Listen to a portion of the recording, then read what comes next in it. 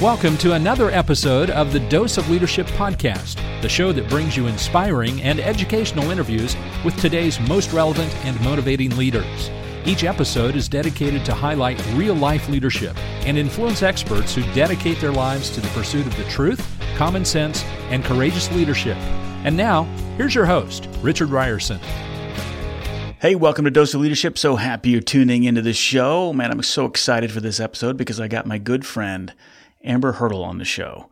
Amber and I met 8 years ago when we joined an entrepreneurship mastermind, and she and about 6 other individuals, we became pretty close and helped each other. We were all about in the same place and starting podcasts, starting our thought leadership, branching out into our speaking, our coaching, and all of that. And like I said, she and 6 other individuals, we've kind of stayed connected and helped each other behind the scenes with our brand. And it was exciting to finally get her on the show and talk about how she looks at leadership. She looks at it in a very unique way. She takes both science and marketing principles, and it's all about the brand and developing the leaders from the inside out. I've always liked her position, her value, that proposition that she brings to individuals.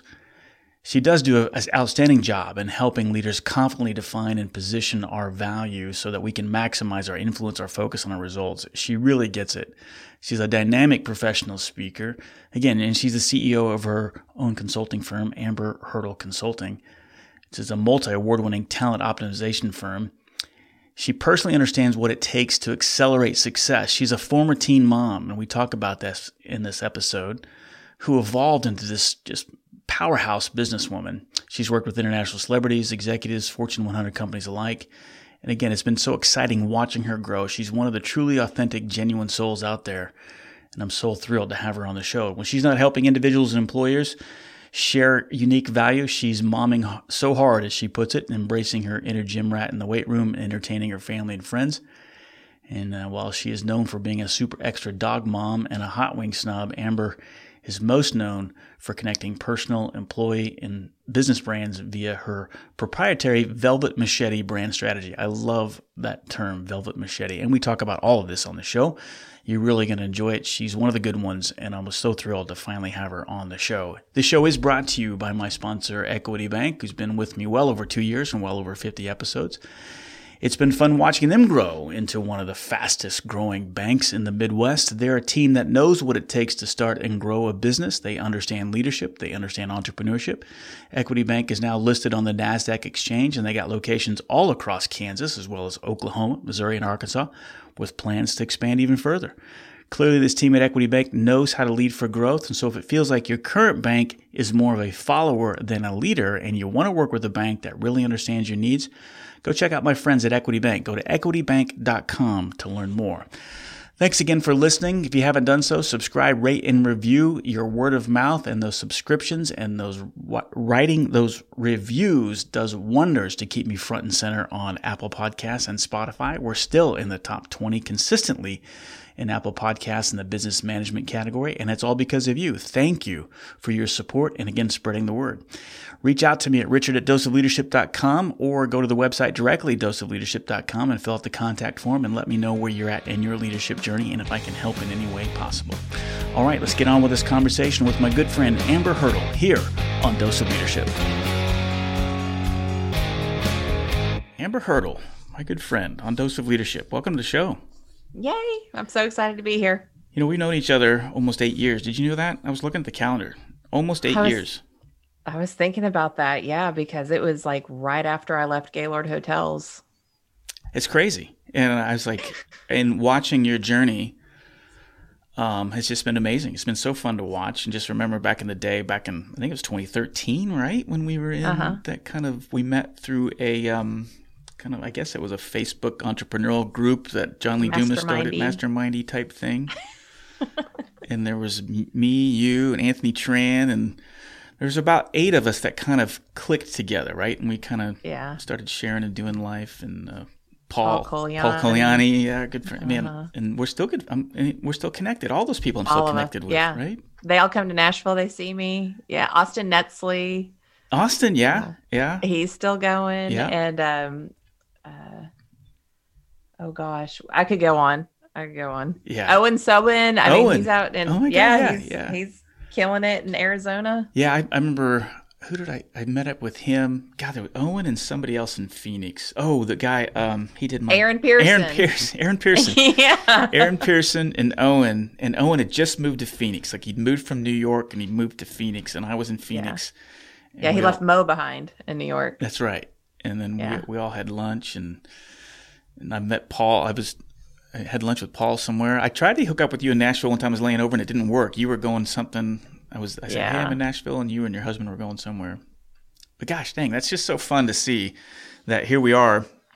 And I've never had you on this show. I've been wanting to. I've been a big fan because I think of all the people that were there, you were the closest to what I was doing in terms of thought beliefs on leadership and entrepreneurship. And I just love your story. So we're reminiscing with all these people. We're talking, and everyone's like, "What are these people talking about? What are they?" But here, like for a pull out for the audience, like I can't even. Of all the times I've called you or you, like I remember standing in the middle of Academy Sports, like in the Adidas section, because I'm totally Run DMC that way.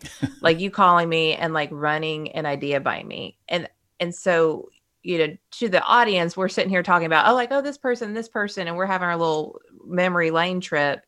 But the best part of that is that we have a crew of people that are similar in our values, who've been on a similar journey for a similar amount of time. Yes, we might all be at different levels and where we've gotten in that amount of time, but we can lean on each other in that strong people environment, almost like your own board, if you will, because entrepreneurship can be lonely, especially how we do it.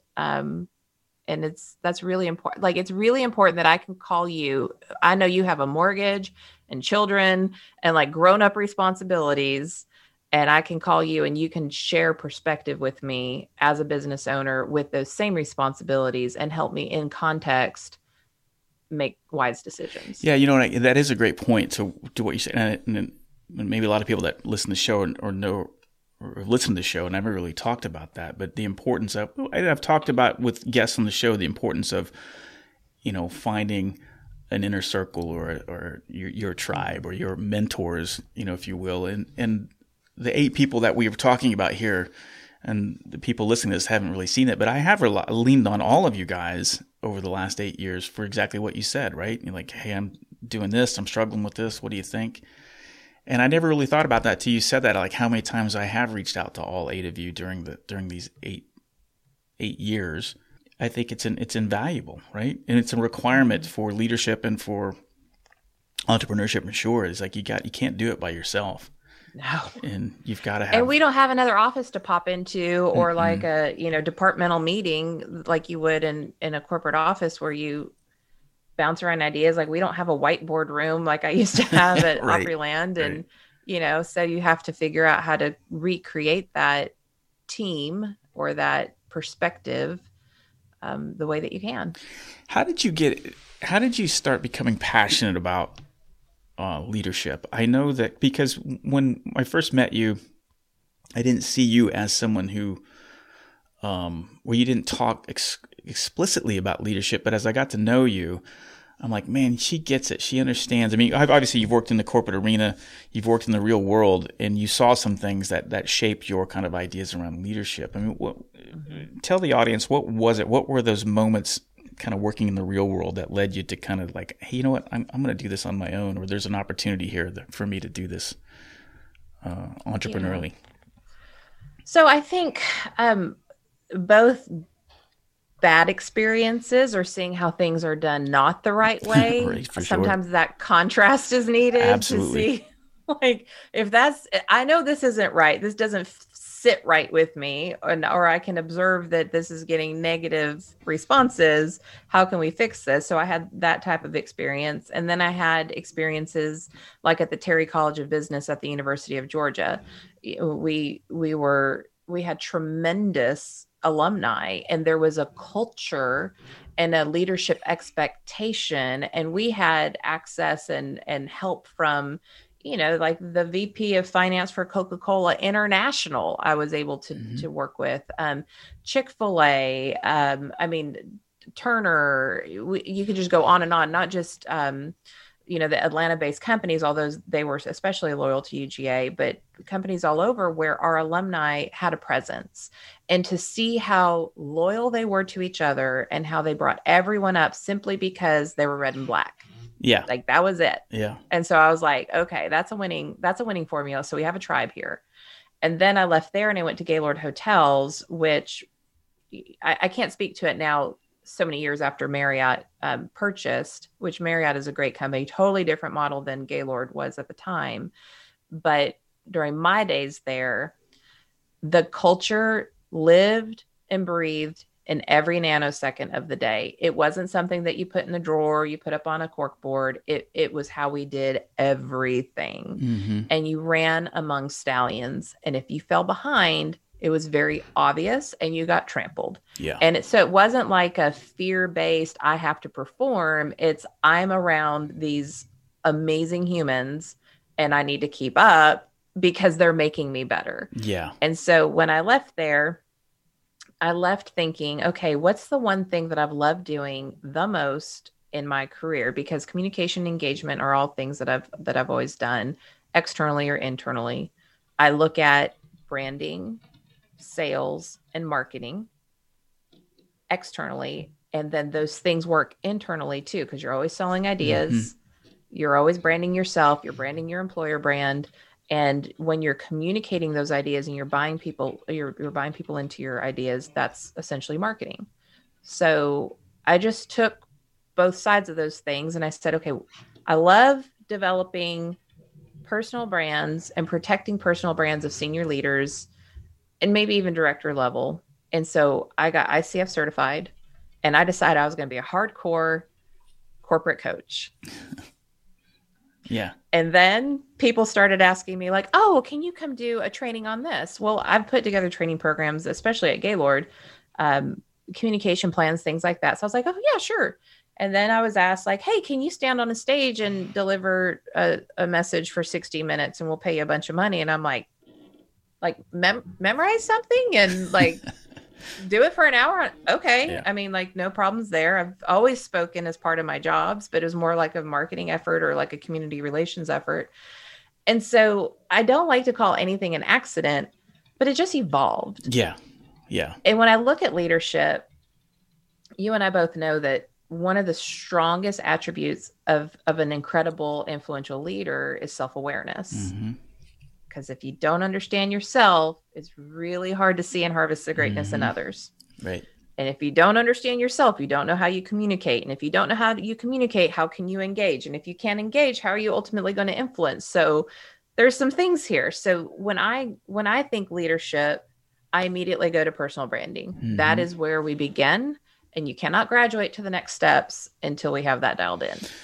I love how you bring all that together. I mean, I think that's, and when I said is like, I didn't initially see that as you were one of the first people that I met that kind of opened my eyes. I kind of instinctively knew that, but I think you gave me some clarity and alignment around this idea. It's like, oh yeah, when I talk to CEOs and leaders, because they seem to separate it. Like, well, that's the marketing department or that's the communications department. And I'm like, I don't think you guys fully appreciate how leadership is the umbrella out of over all of this. And even Right. though we're talking about personal branding, which, you would think, oh, I got to hire a marketing guru to help me about my branding and my communications. Like, yeah, but you need to have somebody that understands.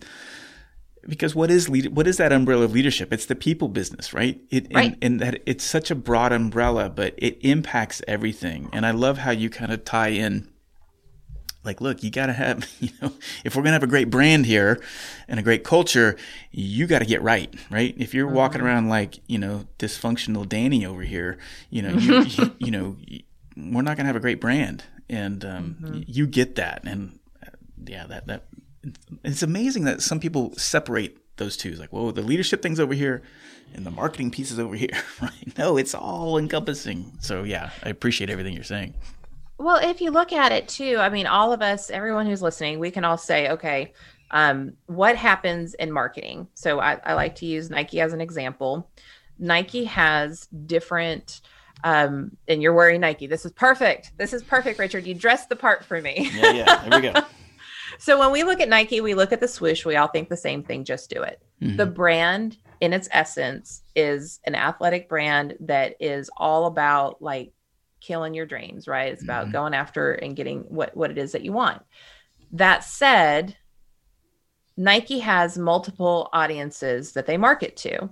So how they're going to market to a particular audience, say, that are true athletes, competitive athletes, they're going to market performance wear to them. The language that they're going to use is different. They're going to talk probably more about the tech specs of things. Whereas if I'm marketing to a suburban soccer mom who's going to wear her tracksuit to Target, she doesn't want to hear all that mess about performance and all that kind of stuff. It's just going to make her feel bad for putting on her Nike and not even going to the gym that day. Okay. So we're not going to talk about those things. Right. We're going to be like, you're going to look cute. It's like nice enough to wear out. You can, do whatever at home and be there for the kids or whatever and be comfortable and cute. So that's the different market. Nike doesn't change its brand. Nike changes its message just enough to be able to communicate in a compelling way to each of their distinct audiences. So as a leader, I need to understand that. How I speak to the marketing department full of creatives, full of visionaries and imaginative people who probably are going to be rule breakers, who probably are going to be a little more innovative, if you will. They might need competing priorities. They might want different environments every day. I'm going to speak to them completely different than like my shared services team of accounts payable, accounts receivable, payroll, IT, because those people are going to be more like, I'm going to dot every I, I'm going to cross every T. Please give me a consistent process to follow or allow me to create the process because I'm going to need some stability. Totally different than my innovators over here in marketing, right? Yeah. So if I'm a good leader and I understand, well, what is my communication style? How do I show up? I'm still going to be Amber. I'm still going to be approachable. I'm still going to be informal in my communication style. But when I go try to convince the marketing team of something, I am going to completely shift that to them. What's in it for me? What are my fears? Just like marketing, right? Yeah. And then I'm going to come over to the IT and I'm probably going to use more numbers and figures and facts and show the process and let them see how we're going to get to the end result. Where with the marketers, I'm going to let them envision how they're going to get to the result. Yeah. I don't change my message, or I don't change me. I change my message. No. Well, I mean, it goes back to your point about the importance of self-awareness. I don't think it's talked about enough. I know when I look at just kind of standard vanilla leadership training programs, they rarely touch on the self-awareness piece. And I would argue that, and this is something that I've really got alignment and clarity on over the last 8 years from doing this show and having all these conversations. I don't even think I was fully there 8 years ago. Just the amount of work that is so internal to being an effective leader is much larger than most people think. I used to think, even when I was in the Marine Corps, I thought leadership was so external. This external presence that I had is like this command presence that I walk into a room and had the look. And you outrank, therefore. And right. And I had this on my shoulder that gave me a little bit of positional authority that I thought carried me further than it really does, right? I thought it carried me this far, and it only carried me that far, but it was so external was my point. And then it's like, wow, I mean, to be an effective leader is so much internal work, and particularly self-awareness. And it's that emotional quotient muscle that has to be exercised. And I'm bringing this up because I think you fully get it and understand it. And I think it's 80 to 85% of the leadership journey. I really do. I think, and it never ends, by the way. I think it's, you never get there. No, you never get there. And just the awareness piece and truly be, and I struggle with this on every day. It's like, well, who am I really? And what am I authentically standing for? And what am I doing? I think those are what all the great leaders are constantly asking themselves that.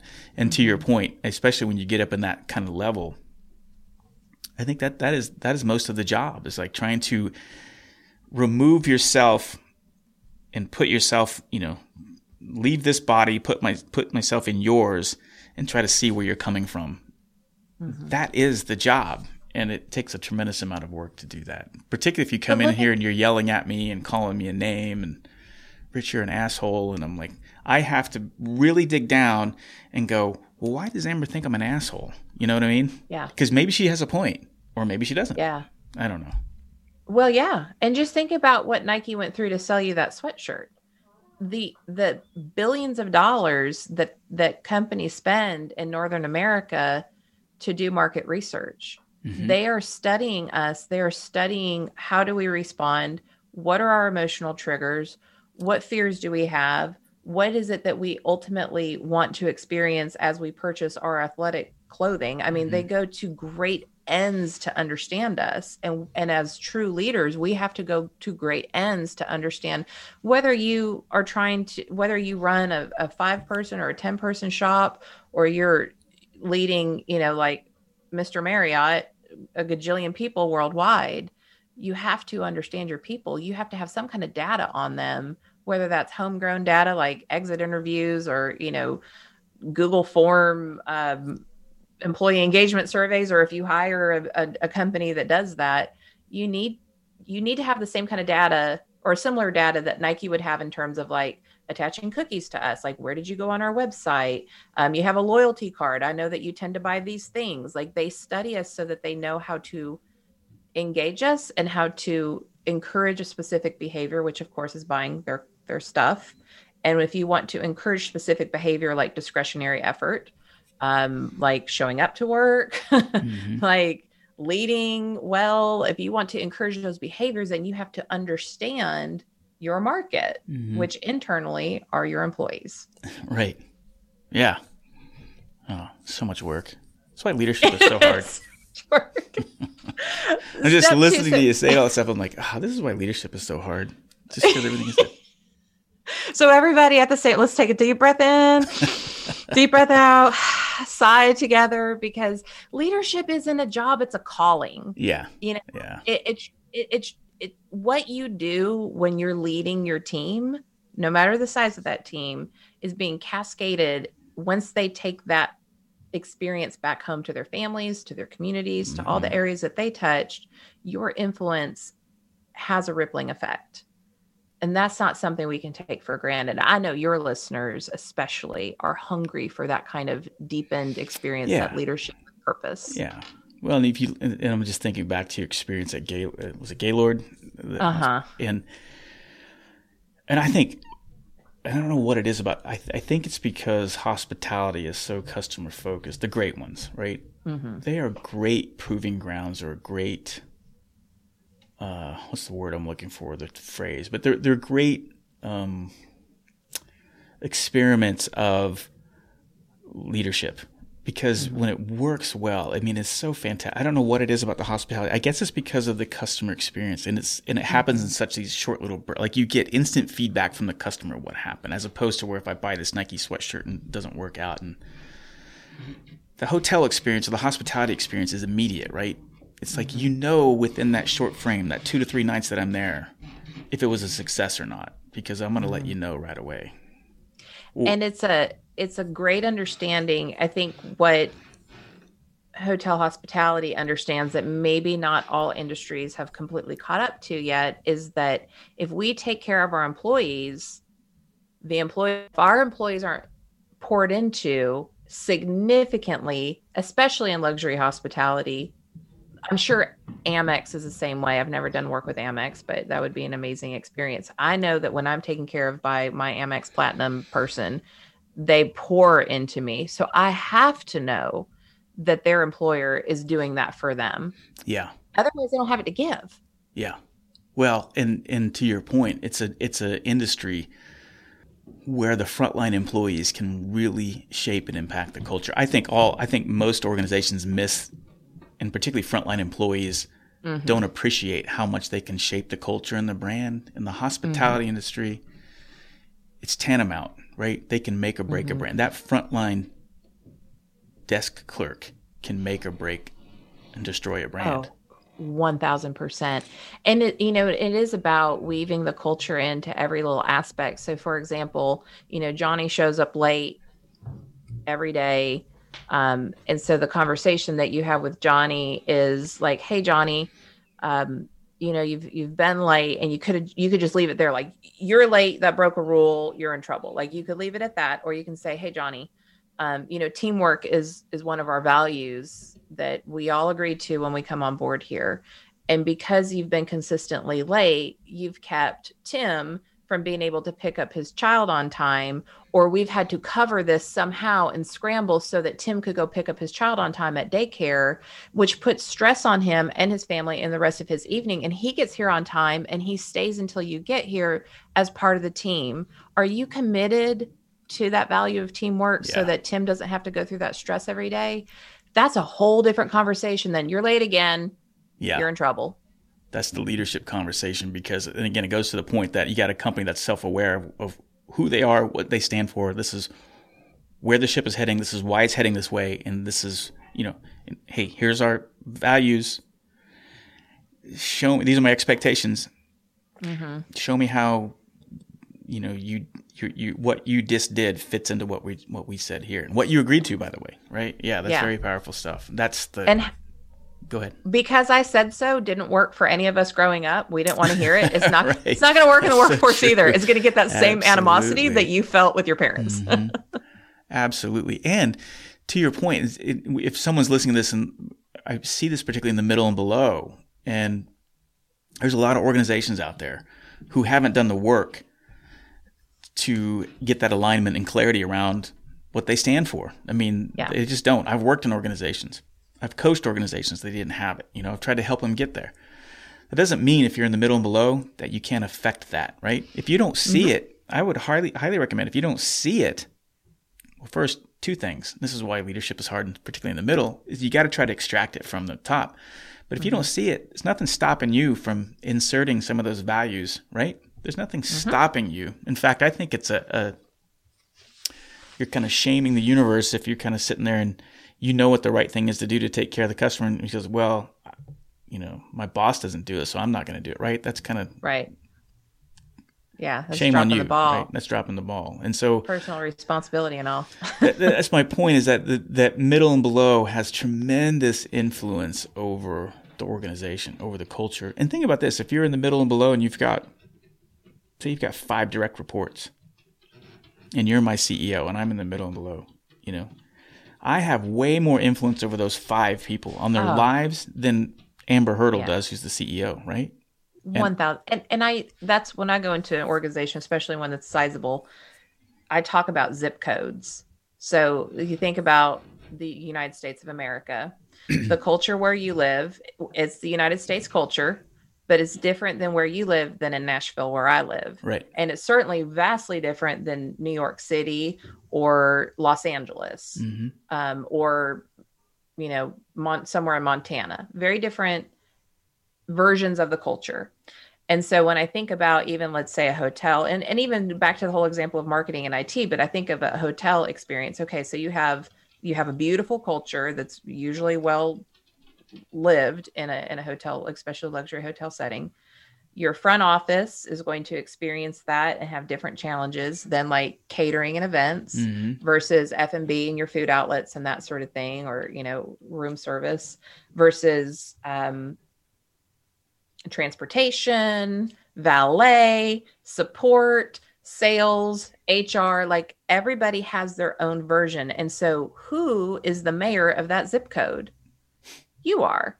And so, you take the trickle down culture and you don't try to recreate the culture at your level. You just translate that into something that is meaningful to the people that you're in charge of day in and day out. And that's your responsibility, to understand the citizens of your zip code and how does this all work for us and the type of day-to-day operational experience that we have. It's kind of made me think about what's that cliche story. Maybe you've heard of it, like kind of NASA. I think about those organizations that did it, like NASA in the 60s.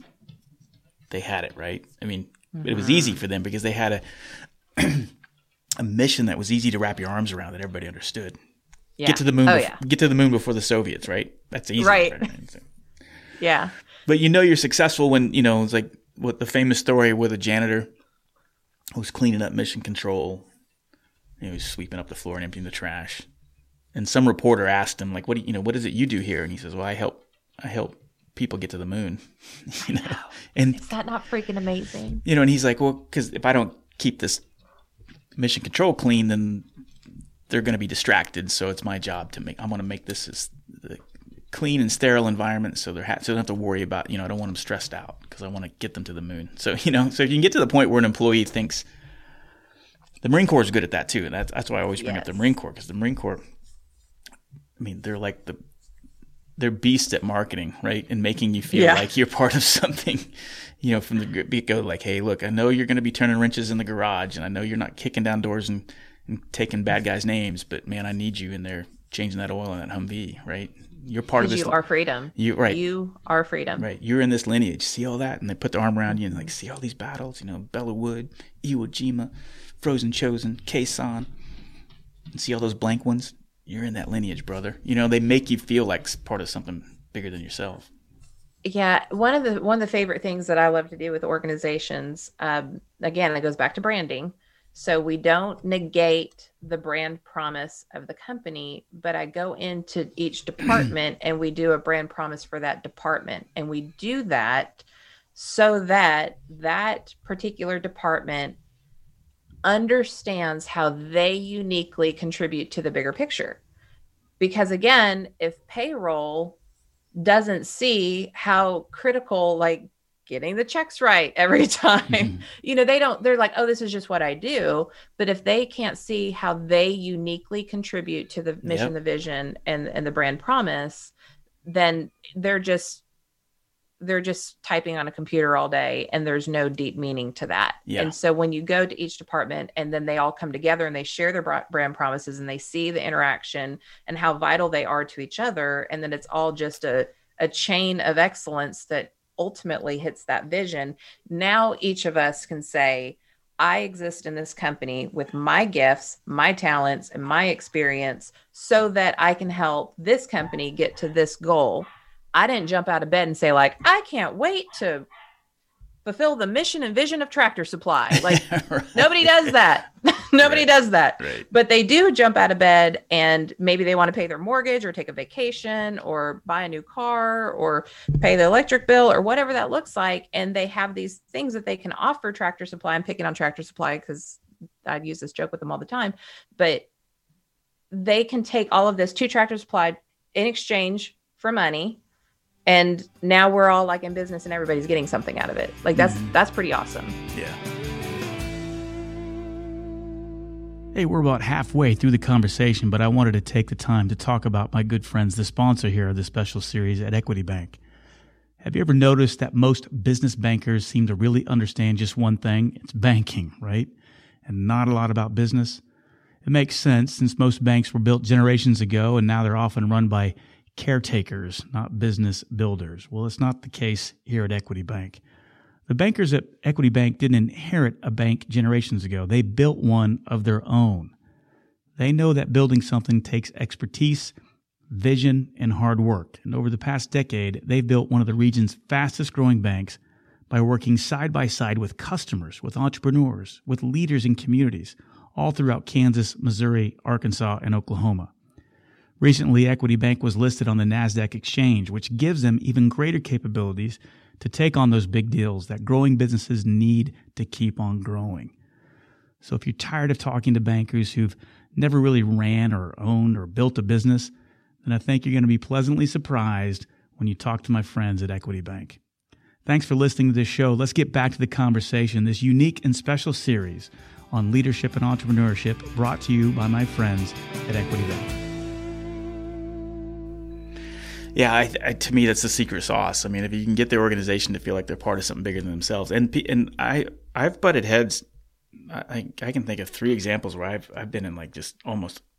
One was just a deep argument with my CEO that I worked with. We were oil and water anyway, but I was arguing specifically about this point, and he was just like, you'll appreciate this because it was a hospitality brand. It was when I worked for a hotel. But it was an extended stay, and extended stay's challenge was, an extended stay is difficult because it can attract a different type of.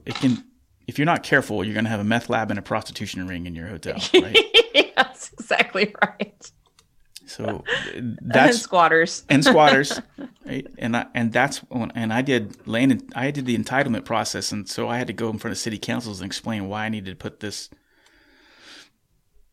Wow. meth lab prostitution magnet on this piece of property. I had to explain that, I was always fighting it. And the brand I worked for, we were maniacally about cleanliness and safety. And so that was kind of the brand hook, right? It's like internally everybody had to be,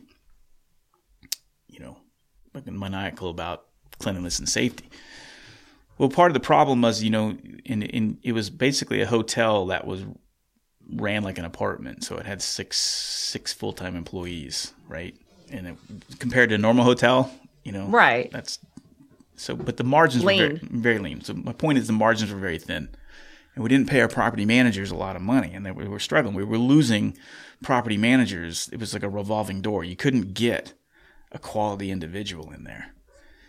And the CEO that I was arguing with, he's like, well, you're never going to get a quality individual paying him X amount of money. And it wasn't a lot of money. And I said, well, you got two options. I said, you can increase the salary.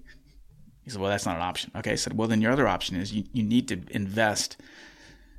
We need to invest our time, energy, and resources in making people feel like they're part of something bigger than themselves. And we need to show that there's progression. That, someday, you're here, but someday you're going to be here if you stick with us, if you stick with this company. And he fought me on it.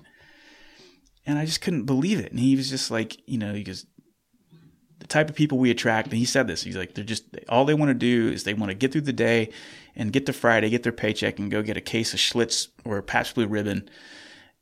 And I'm like, well, maybe that's the case, but they're still human beings. And that's a branding problem. Right. Why are you attracting that? Because what are you putting out into the world That's right. about your brand and what it feels like to work for you? He fought me on it, and he thought he knew better. And so I hit him with it. I said, well, I gave him 3 examples. I gave him the Marine Corps, which he hated because I always talked about the Marine Corps. Yeah. I said, do you think people are joining the Marine Corps to make money? I said, I guarantee you they're not making any money. In fact, you join the Marine Corps, you're basically at poverty level. Mm-hmm. So why do they do it? He's like, well, because they need the money. And I'm like, no, they don't. No. They want to do it because they want to be part of something bigger than themselves, something special, right? Mm-hmm. And I said, what got him was Enterprise Rent-A-Car. Oh, yeah. I said, look at Enterprise Rent-A-Car. I said, do you know what what their entry-level position is, what they pay them? They actually pay them $1,000. I knew this because I said they pay them $1,000 less than what we're paying our property managers. I said, I can go walk into an Enterprise Rent-A-Car today, and it's going to be some sharp-dressed young man or woman who's fresh out of college or just about to graduate college, and they're going to knock me off. They're just going to blow me away with their customer service. Because they invest in those leaders and managers and training like crazy. Yeah, and they tell them, they're like, hey, you know what? I'm going to show you how to – they go in there and they tell that young man or woman, their college student, they're like, you know what? You work with us, I'm going to show you how to run a business. I'm going to show you how to be a business person. And here's where in 5 years, here's where you can be. You can be making $120,000 a year being a regional manager. You stick with me. Mm-hmm. And he thought – cast that vision. Yeah. It shut him up. When I gave him the Enterprise, he just – whatever. I got time for this. I certainly didn't mean to pick on Tractor Supply because this is an amazing company. Such a strong culture. But one of the things I was just talking about to a friend today, one of the things that they do really, really, really well, and I'm not sure people would expect this out of Tractor Supply. They always have done this. Well, I won't say always, but since they've put some intention behind it, their diversity initiatives within the company are incredible. Everything from women out here. They have an LGBTQ community. They have an African-American community. They have a Hispanic community. I'm sure there's more. Those are just the ones off the top that I can remember in people's email signatures. And I think there's something to be said about that element too. And I know people go back and forth on like, oh, we shouldn't single out like distinct populations or whatever. But the way that they do it, which is evidence not only in their senior leadership, but also their board, the chair of the board is a woman. They've always had diverse faces on their board. And Hal Lawton, their CEO, is certainly somebody who speaks a lot about this. But my observation about Tractor Supply is it's not like, okay, we have this group for these people and it's just for these people. It's like we have this group and everyone is invited to experience this and to perceive the company and how we do business through this particular subgroup's lens, and everyone cross participates. It's an invitation for everyone together. It's not a segment. It's not a separation. It's a celebration, and people come in. And so if I have distinct gifts and talents and experience that I'm bringing to a bigger picture, I also bring some personal things. Mm-hmm. How I look, how I show up. My experience as a female leader is going to be very different than your experience as a male leader. You're not bad. I'm not bad. You're not right. I'm not wrong. Vice versa. It's just different. And so if we're coming together to try to like create greatness in a company, wouldn't that be awesome to like honor everybody's experience and consider that internally? Because guess what happens externally? We have diversity. That's right. Like, I mean, it's such a no-brainer. And it's funny, especially in the South. I'm picking on my neighbors. They get really frustrated with that topic of diversity and, well, this is the best person for the job. It's like, okay. There's also opportunity and, making it look like somebody who looks like me is even capable of getting this position. So, I mean, there's balance here, and I don't mean to get political at all. I'm just saying that when we look at who we're targeting customer wise, they don't all look the same. Yeah. Yeah. And so if the people who are influencing decisions within the company all look the same, we automatically have a problem. I had a great guest. In fact, I'm going to post it today when we get done with. I'm going to post this today after I get done with our conversation. And this guy named Jimmy Vaughn, and we that was the whole episode. We talked about diversity. Oh, I love it! I can't wait to tune in. And not that my eyes were closed. I feel like I'm fairly open, like what you just said. I'm with it. But he opened my eyes to a lot of things and how we perceive things. Because you're right. Because we dig in. And it's so funny what he made me. I'm probably going to screw this up how I say it, but one of the things he said were like that whole argument about like, well, it's not about we always dig our heels in and say, well, it's about who's best qualified for the job. Yeah, okay, that's right, but to put yourself in that position of like at least opening up to realize that your experience is different than mine, right? And I think that that's something particularly as someone like myself, who I check all those boxes of like being the most right. I'm a middle-aged white male. I check them all, right? But remember what I've fundamentally said, which I think is I think one of the hardest jobs about leadership, and it's definitely a requirement and obligation if you're going to get into transformational leadership. You're not going to be a mediocre manager anymore. You've got to be a transformational leader. You have to be very good at what we said earlier about externally leaving your body and putting yourself in somebody else's shoes. And that is so freaking hard. And it's empathy. And to that empathy piece, right? And to do it without judgment, not to and to do it with an understanding. You still may be jacked up. You still may be like, I don't agree with you, but at least I need to understand like, well, where does he come in? Because I can't fully appreciate what it is. Like in you, right. I don't know what it was like. I can empathize as much as I can. It's like, wow, here's this woman. And I look at you now and I'm like, well, she's very accomplished, very successful entrepreneur, consultant, speaker, brand ambassador, just someone that's been kicking ass in the universe for a long time. But when I fully appreciate your story, like, okay, this was someone that had a kid when she was a teenager, and all that stuff. I mean, I can try to appreciate that, but I don't know what it was like to be a teenage mother and having a kid. When you were 18, I think your world vision was probably like, oh my God, what's happening to me? Right. Mm-hmm. And how old were you when you had your kid? I was 16. 16, yeah. Right? Yeah. 16. Barely. I turned 16 in October, and I think I found out I was pregnant in December. So I was freshly 16. Yeah, wow. I was a baby. Right? Yeah. And what was your worldview then? Did you think your life was like, oh my God, like how did you imagine at that point that you would be doing what you're doing now? No way. No. And I think, full circle back to, well, what really got you into leadership and personal branding is my 5-step Velvet Machete leadership process was truly what I did to get out from behind the 8 ball as a teen mom and into a position of authority and influence. What did that take? And so what I found was that these principles were principles that I taught my team members who were very open to my leadership style. Again, I'm a very informal leader. I don't necessarily care about the rank on my shoulder. What my title is, my job is to ensure that they understand their value and how that lives and breathes in the organization so that they're rewarded. And so is the company. That was just always how I led. I am a super independent, raw, not self-aware is my ideas are the best ideas. Like that is how I score in personality tests. But what I know to be true is if everybody's bought into the ideas through influence, then we get there faster. Right. So I use these principles with my team members. I led and guide them and oftentimes coach them out of their own positions and out of my department, which, hey, if you're a good leader, that happens.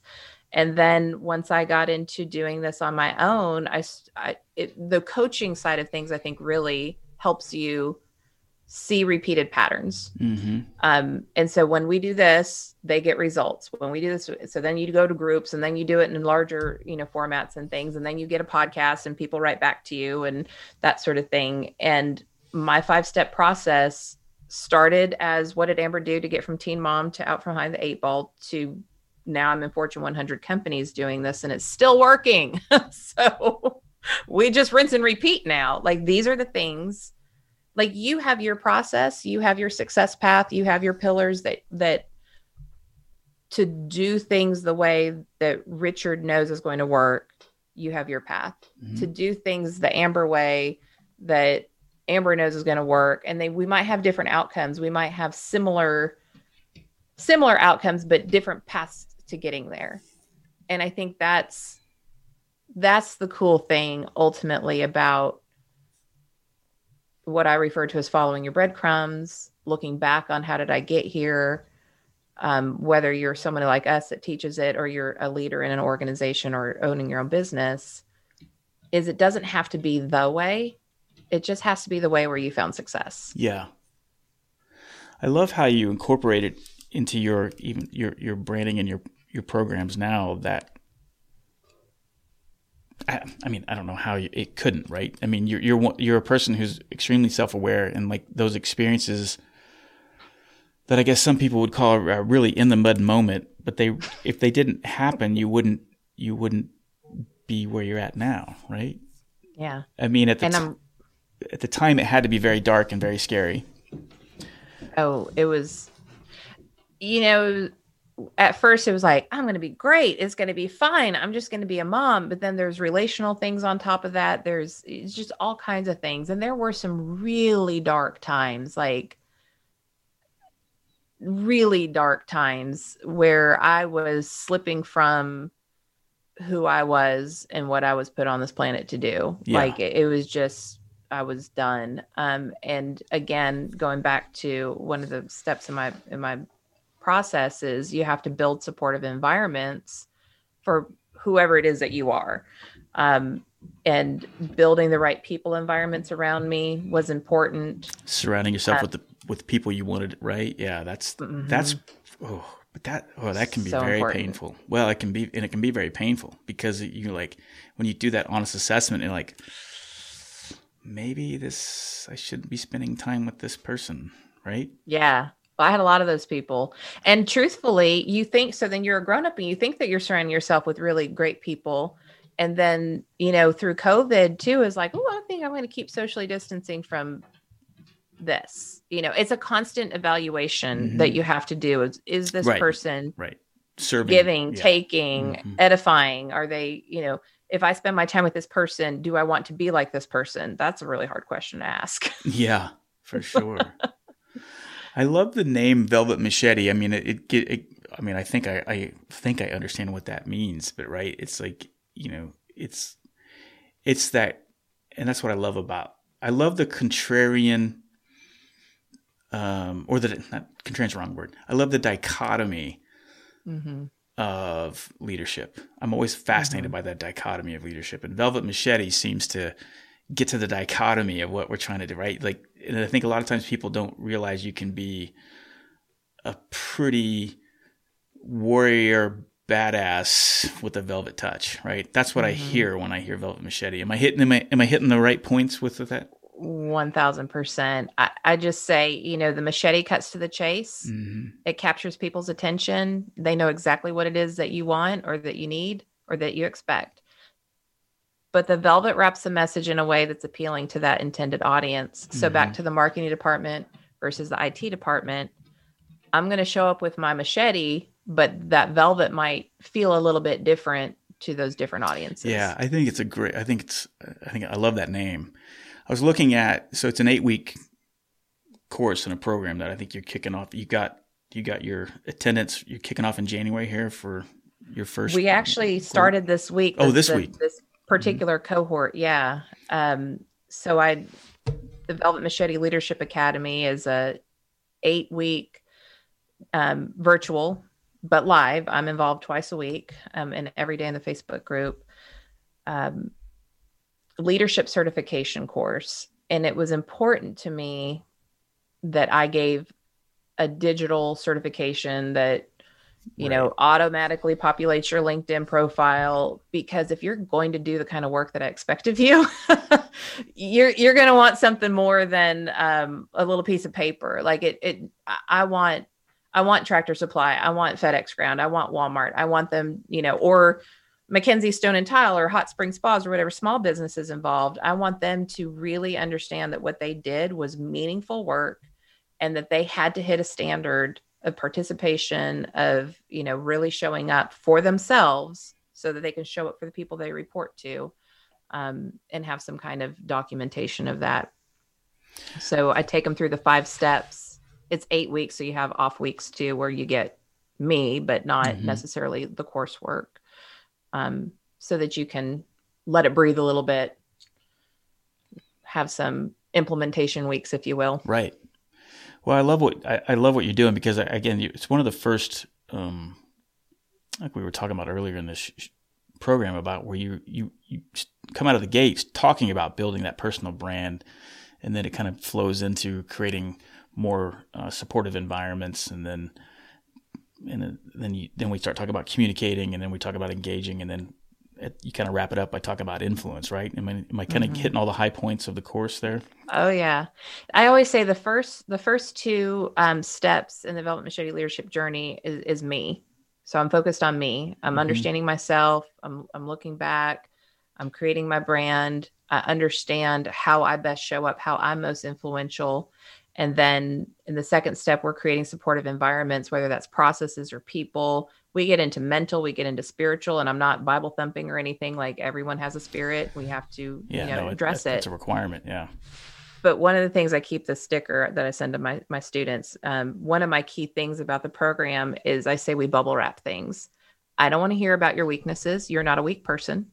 I'm not a weak person. Because I don't do well in advanced math does not make me weak. Right. That just means I need to bubble wrap that with an accountant, a bookkeeper, and somebody to do my payroll. Love it. I'm still involved. I love it. I'm still learning. Right. I understand my P&L. Heck, before this, I was showing you my model for next year. I can do numbers, but just that's not the highest and best use of me. So I'm going to bubble wrap that fragile area through supportive environments. And then once we get past those 2, you get into communication. Now that's the bridge to the we. If you're not a strong communicator, listening and speaking, you can't get to the engagement or the influence piece. So that's kind of like the gate from me to we. Love it. You're doing great stuff, Amber. I mean, I've been a huge fan and supporter of watching you blossom over the last 8 years that I've known you. I mean, it's been this lifelong kind of kick-ass journey since you... And was having the kid at 16, was that really kind of the catalyst moment, do you think? I keep going back to that, but that's how I see it, right? That's the catalyst. It is. And I hate even, because I feel like Adele singing Hello again at a concert, like right, Exactly. I'm like, gosh, I'm 41 years old. My youngest is 18. Like I have all adult children now. My stepdaughter is 27. I've got grandkids. I mean, like it feels so long ago. And, you know, Brittany's 24 now. She owns 3 companies. Like she's 6-figure entrepreneur herself. Like we're not those people anymore. But if I don't tell that story, then you don't understand exactly the depth of what it is that I do. No, right. No, and I think you're right. I mean, but just like I know it may feel like Adele saying hello again, but I came to the concert to hear you sing hello. If you don't say hello, I'm going to be disappointed, right? Right. So I think and it's I need to hear that story, and I want people to know it because I think it is, because there are a few moments in the mud moments that your life could have gone one of two ways. It was really a Y intersection. Yeah. And even though you were pretty much buried in the mud at that moment, and having a kid at 16, I'm sorry, but that doesn't get much more in the mud, right? And I knocked on the door of destruction enough. And I think it's important too, you know, in my first book, The Bombshell Businesswoman, I told that story straight away because men do this too, but you know, I can't be the spokesperson for men. Women especially say, okay, I've got this thing in my wagon of experiences that I drag around in life. And so I can't do this because I've got this burden that I keep dragging around. Right. And I'm like, I can't say that's crazy train. You need to get over that. But what I can say is, wow, I understand where you're coming from, because when I had a kid at 16 years old, that felt like maybe that's something I was going to drag around in life with me. But here's what I did to overcome that. And so what do you need to do to overcome what? And I mean, this is where, when you and I have said earlier in this discussion, the inner journey is the important part and it's the hardest part and it's the majority of your work. We're talking about parenting attachments, relationship attachments, childhood wounds, mother wounds, father wounds, you know, bad boyfriends, bad girlfriends, like all this stuff. But really in your childhood, all this stuff impacts our relationships today, impacts our self-esteem, how we perceive the world. And if you don't start sorting through that stuff, that will continuously be a brick in your wagon of experiences that you drag a lot around in life. Well said. And that's the power. That's why I love in the mud, out of the mud stories is what I call them. Mm-hmm. Is even you and I can experience the same in the mud moment. Call it trauma, call it some significant life ambush. That's what my friend Jason Redman calls them, life ambushes. Nice, it's true. I like that. And as he even said on this show, that, you know, all of us are going to experience an average of 5 or 6 life ambushes, that your life is not the same after that happens, that you can't fully recover from. And when I say fully recover from, it doesn't mean you can't go back to the way life was before. How you saw life. Right. Yeah. And, you know, but I mean, so the point is that, and what I love about Out of the Mud is, like, even though we can both experience the same life ambush or in the mud moment, we still have the power to choose, right? And that's how it goes. And it is going to be dark, but you do still have the power, even though you're buried in the mud at the moment, is my point. Anyway, sorry, I didn't mean to interrupt you there. But. No, I was interrupting you. One of my colleagues and friends and I, we say this often is, and let me back up and just say, I'm certified in the Fascination Advantage Assessment, which is really, it's not how you psychologically see the world, it's how the world sees you. So it's kind of a personal branding tool. I'm certified in the Predictive Index, which I need to send you. I don't know why I haven't sent this to you. It measures what your innate needs are in a work environment. And so it can predict your behaviors. So it's like, it's not, can I do the job? It's, will I do the job, and will I do it well over a prolonged period of time, because I'm designed to do that job. Yeah. This is something you might not know about me, Richard. I actually use natal astrology to help understand people as well. I just think I'm not woo woo about it. I don't predict the future with it. I'm not saying you're wrong if you do. I'm just saying I don't. But what I do is I see it as like the mathematical universe, God, whatever you want to call it, personality assessment for all people. And I can extract things from that I can't get out of other personality assessments. So I use 3 different tools with every VIP client. The one tool I wish I could have, and this is what we joke about or talk about behind the scenes with my friend, is if there is a way to measure grit. Yeah, that would be awesome. Because I would hire you all day long over experience. If you have grit, that's somebody who's gotten out of the mud. Yeah. Yeah. Well, it goes to the point. People ask me, what is after 8 years and 450 plus conversations, what is the overarching theme? And without hesitation, it's that comes up time and time again, that it's about the tenacity. It's not about the talent. It's not about the pedigree. It's not about whatever. It's always about the tenacity. And I can't tell you how many times people have been on this show, and people that I've met in real life, and I'm like, well, how did you? He says, you know what? I wasn't the smartest. I wasn't the fastest. I wasn't the richest. I wasn't whatever. The guy next to me just quit, and I didn't. Mm-hmm. Same. I mean, that's it. I was just like, well, that didn't work. What did work? That didn't. Okay. So this is on my computer at all times. It just is a Post-it note that says how with a question mark. And so this year it's like, okay, well, 18 months worth of speaking engagements just got canceled in 48 hours. How are we going to bring the stage to me? Yeah. Thank God I have, I was already set up for virtual and I've been doing this for forever. Okay. All of my consulting clients in luxury hotel and entertainment can't afford their employees. So they sure can't afford me to come in to help them with their employees. Right. Everyone's getting furloughed. The right thing to do is to let them out of their agreements. How do we enter new markets? How do we continue to be of service to these people who can't afford us, but need us now more than ever? Mm-hmm. How?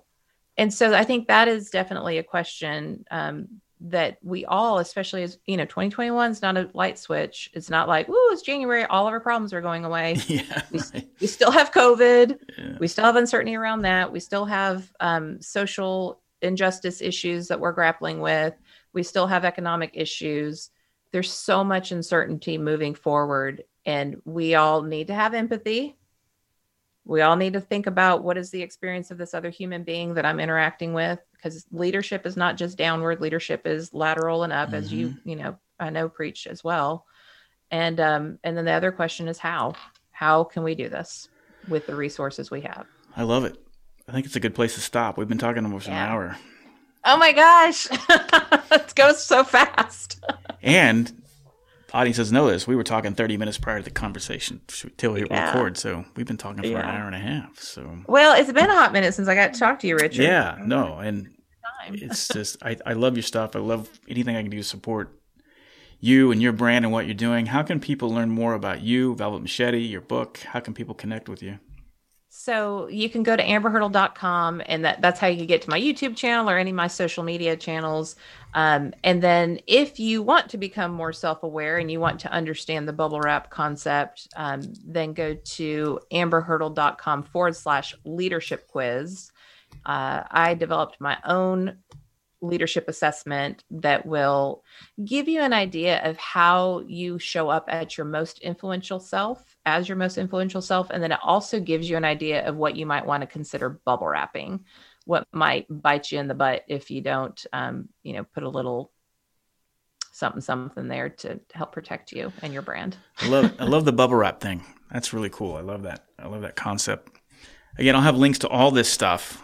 Go check out the post. You can link directly to Amber's stuff by going to the post on Dose of Leadership. Amber, glad to know you. You're a blessing to have in my life, and I'm glad to have you in the Dose of Leadership tribe. Thanks for coming on the show. Thanks for having me, Richard. It is absolutely an honor. Hey, thanks so much for tuning into the show. I hope you got some value out of this episode. If you did, please do me a huge favor. Tell somebody about this show. Tell your spouse, tell your kids, tell your coworkers. Let them know about the value that Dose of Leadership brings to your world. Go to doseofleadership.com. You can learn more about my services. If you're looking for somebody to speak, teach, or coach about leadership, I'm your guy. I'm known for my ability to transform individuals and organizations, teaching them the concept of creating a culture of decentralized leadership. I do think that is the secret sauce. to facing all the challenges that we face today. Thanks so much for tuning into the show. I look forward to the next time we're together, and until the meantime, make it a great one.